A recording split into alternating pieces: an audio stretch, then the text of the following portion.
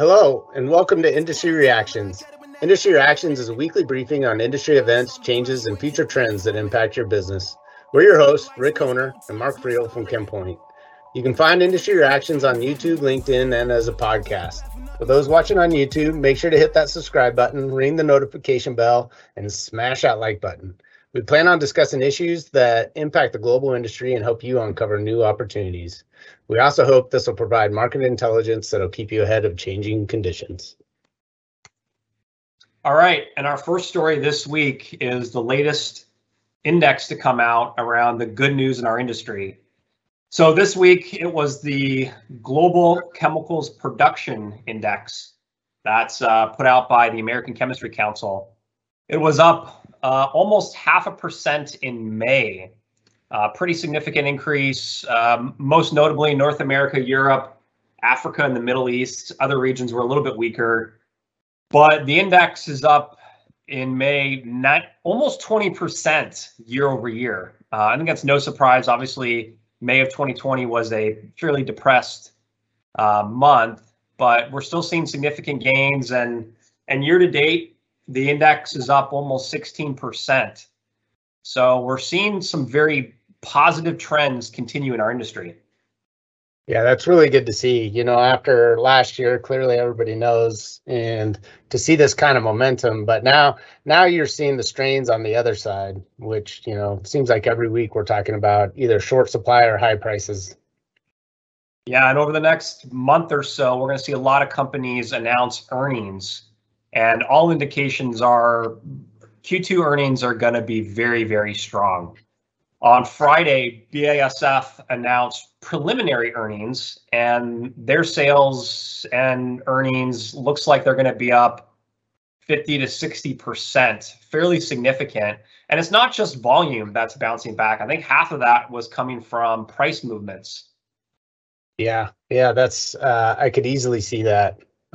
When you look at the impact from all the supply that was taken out, so there's a lot of earnings coming from margins being made on lower volumes. Let the good times roll. All right, and speaking of those earnings, you know, the next story that we're talking about is all that demand, the high pricing, the profits for chemicals specifically has been catching attention from both buying and selling entities within our industry.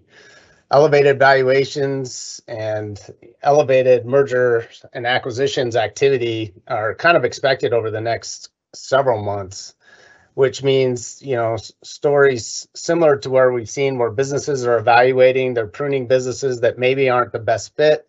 But right now you want to sell while the valuations are really high. So it's time to prune and, you know, basically sell that Ford Pinto that's been sitting in your parking lot for a while. Yeah, it's not just the Ford Pinto, it's all types of cars. Yeah, there was an investment banker that said there's going to be a slew of businesses that come up for sale because of these high valuations. So businesses and products are being sold at very high multiples right now. All right, now moving on to oil and gas. The number of drilling rigs specific in the U.S. continues to tick up. I believe last week there was 4 rigs that were added, bringing the count to 479 when compared to a year ago, which is not a very fair comparison because it was so depressed. But a year ago it was 258 rigs. So a fairly significant increase. Crude oil continues to hover over $70, closer to $75 a barrel. Yep, oil and gas continues to be strong right now. Yeah, the big kicker there is what's going to happen with that, you know, with the OPEC. It seems like they can't, right now their collaboration or there's some cracks in that overall partnership. We'll see where that leads. Yeah, I think it's pretty easy to potentially foresee additional capacity being cranked out from those countries, and what kind of impact that will have on pricing. But who knows? That's just a guess. All right, let's talk a little bit about rail traffic as we do every week. So rail traffic was up last week by 7% from the prior week and up 15% year over year. Also, when you look on a year-to-date basis, volume's up 5% from 2020, which is surprisingly low given where 2020 was. But and if you compare it to 2019, you're just basically on par with 2019. So as we were talking, that one really surprises me. I would think that volume would have ticked up above 2019 given the what we're seeing in the industry. But to your point, maybe most of that is just pricing and earnings and less about volume. Well, a lot of the volume, there was a huge decline in rail volume in late February, early March due to some of the shutdowns and the deep freeze. That's true. Probably still weighing pretty heavily on these numbers. And it's got to work its way out. Yep. It's got to work its way out. All right, moving on to new product introductions and other company announcements. Sasol is in the news.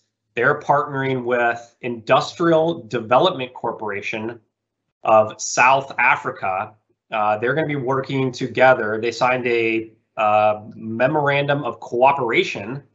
They're going to be working together on some green initiatives. Apparently some green hydrogen economy they're going to be collaborating on. Obviously, Sasol is in a very unique position because it has the resources and infrastructure as well as the Fischer-Tropsch technology that will help in this partnership. So kind of cool to see Sasol in the news from a green chemistry perspective. Yeah, it's, that you see this from some of the big ones. This is the first one I've seen from Sasol. It doesn't mean they haven't been out there, but it's good to see some progress.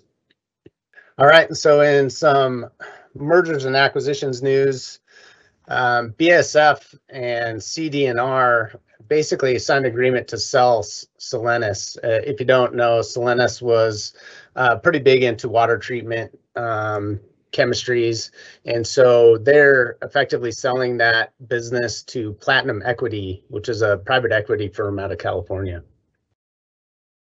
Yeah, that's big news for sure. Over $5 billion from a price standpoint, 5,000 employees. That's going to have a pretty big impact. Yeah, huge business. All right, and joining the acquisition party is DuPont. They announced they successfully completed the acquisition of Laird Performance Materials.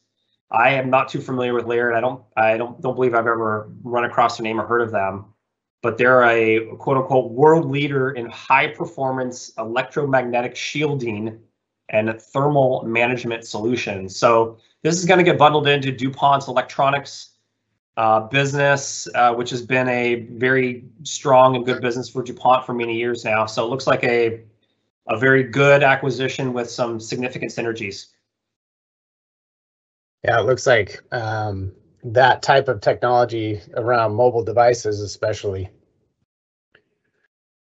All right, last story is around LSI, which it's a carve out, creating an independent business from Lonza. So it's LSI stands for Lonza Specialty Ingredients, and they are formalizing that separation or carve out from the broader Lonza group.